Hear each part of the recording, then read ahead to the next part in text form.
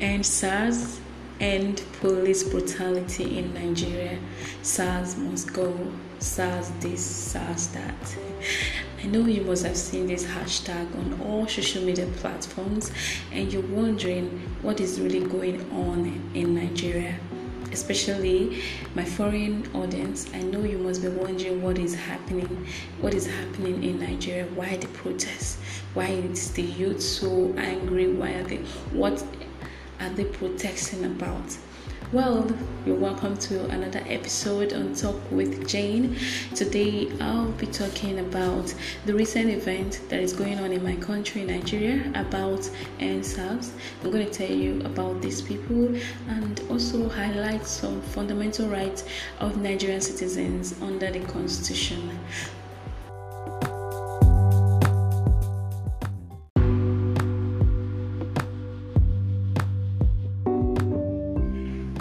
There have been an increased human rights violation abuses by the Nigerian police, especially its Special Anti-Robbery Squad named SARS. These people are units of Nigerian police who are actually responsible for the consistent harassment, deaths, and this has really caused a lot of damage. Like, these people don't focus on what and why they were created in the first place, and they go about harassing people, causing menace, extorting, outright robbery, sexual harassment, brutality, a lot of things happening, and they don't do their business. And this is because of the protests here in Nigeria. Nigerians have really taken it up. Like, they can't take it anymore because of the alarming rates of these crimes and all that. The people who are actually supposed to protect us are the ones who are hurting us. That is why Nigerians have taken to the streets to protest for the government to scrape this set of people, to reform the Nigerian police and to end this unit of the police. Now, a lot of petitions right from time have been submitted to the National Assembly seeking for the same purpose of scraping this unit, but nothing has been done. Even after the president has signed into law Anti-Torture Act, these people still go ahead and harass people. These people still go ahead and kidnap. A lot of reports of kidnap. You see that there's this one that baffles me, that annoys me mostly. Once you are a youth, you have a phone, especially an iPhone, you have a good laptop, you have good hair, you dress very well. These people assume that you're a criminal, you're into cybercrime, or you do a lot of things. This is a gunshot from the back of my house. People are prepping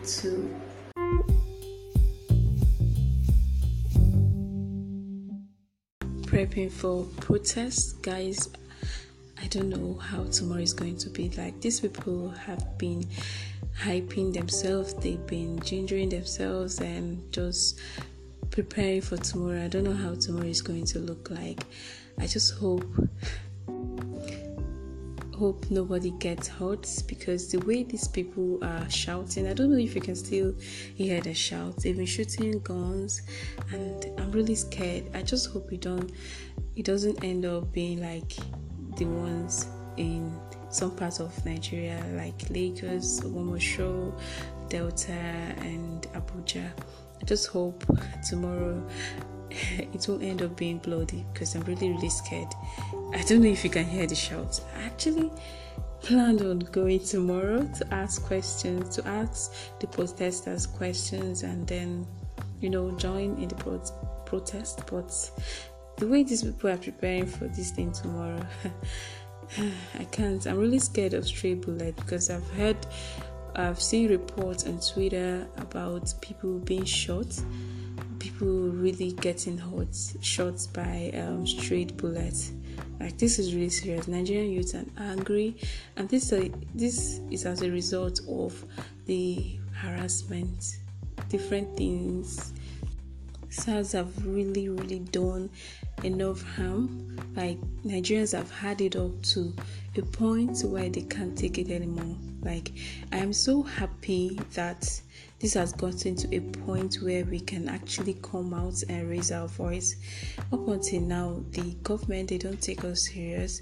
They feel that they can just come up one day and then create a particular unit and then impose laws on us without having regard to the welfare of the citizens. I am happy the Nigerian youths have realized that the power is actually on them. They have the power to decide on what will affect will affect them, and I'm happy that they've taken this initiative to talk about the rights. Nigerian youths have realized that they are the people and we can actually change what the government has put in place.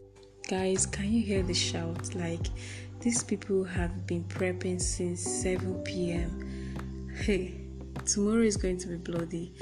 This is the cause of SARS. Like, they did this, and I just hope nobody gets hurt tomorrow. I just hope so.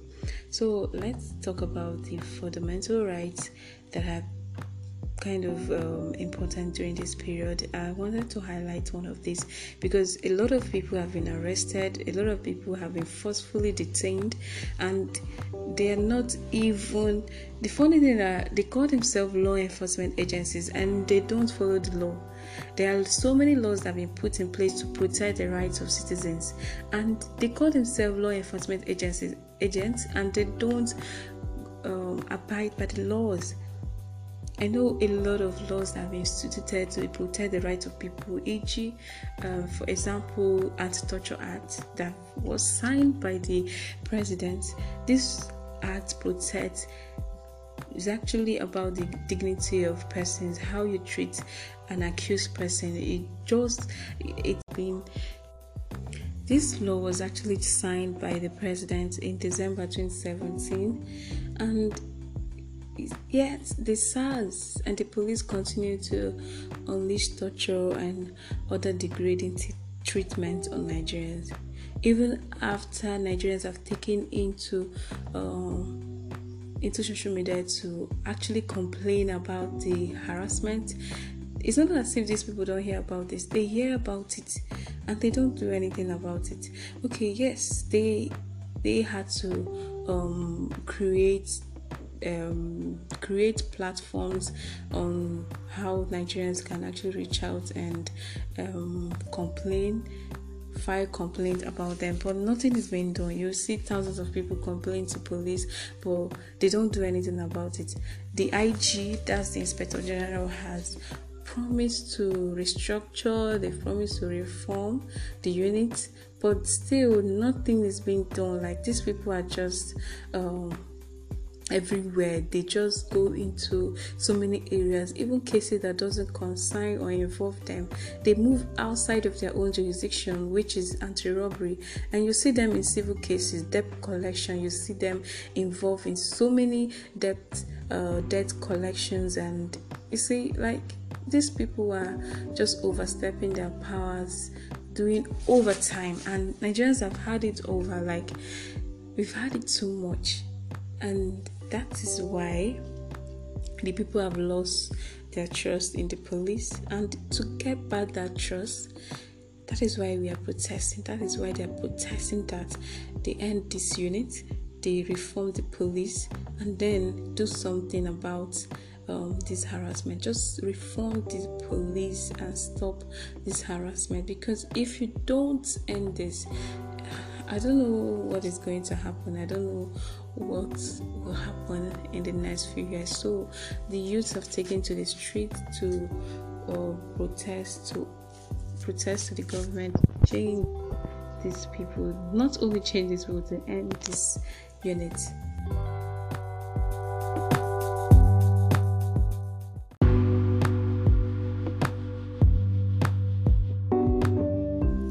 These people do not only collect money extort money from people.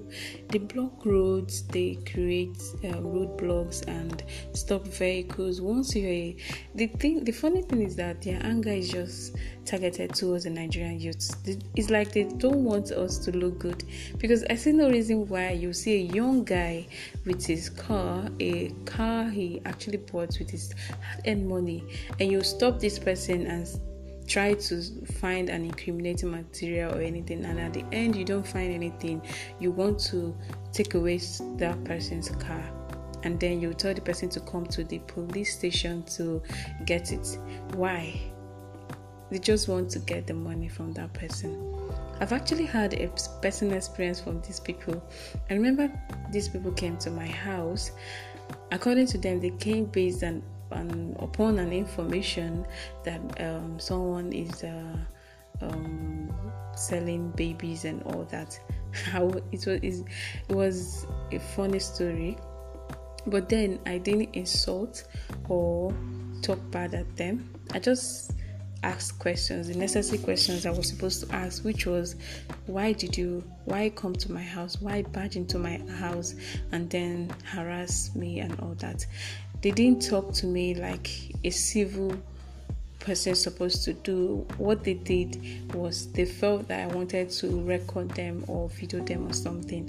All I was trying to do was to close the application on my phone, because the way they entered into my house, I was really surprised, and I was watching a movie on my phone. So when I heard the vehicle and I had footsteps coming to our house, I rushed out and I saw these people moving into all the rooms in our house. Funny enough, our doors were open, so they actually walked in, and then they were, I don't know what they were searching for. I just saw people on colored uniforms. They were on black and black. You won't even know they are policemen. They looked like armed robbers, and that's the way they dress all over Nigeria, which is the funny part of it. Like, why would a law enforcement agent dress like an armed robber? I just don't know why. So back to my story. When I saw them walking into different rooms, my mom was in the kitchen. I actually I saw one of them come to me and said, "Where is your mom?" I was like, "Please, what are you looking for? What is the problem?" Before I could know what was happening, because I said, "I am a lawyer, please, before you see my mom, I would want to know what the problem is. Why are you guys barging into our rooms, and what are you looking for?" Before I could even finish what I was saying, I received a hot slap on my face. I was still shocked, and the other one walked out and went to bring handcuffs to handcuff me. I was just smiling. God, you want to handcuff me? What did I do? What crime have I committed? It was really, really surprising. Like, I was so angry. At the end of everything, they left. They were like, they didn't find anything and all that. So I tried pursuing that case, because I wanted to file a fundamental human rights action in police. The funny part of it, that I couldn't trace where the division or the police station they came from. They were untraceable. That's the funny part of it. You can never know where they came from. And that's the annoying part of it. Up to date, I really want to find that policeman that did that to me. And if I should find him, oh God. So guys, so many things have been happening, and people have taken into social media to actually campaign on banning these people, because their actions are so bad that if you go to Twitter, you'll see a lot of videos about what they've done. They've killed a lot of innocent youth. They've tortured Nigerians. They've done a lot of evil, and we just want the end to these people.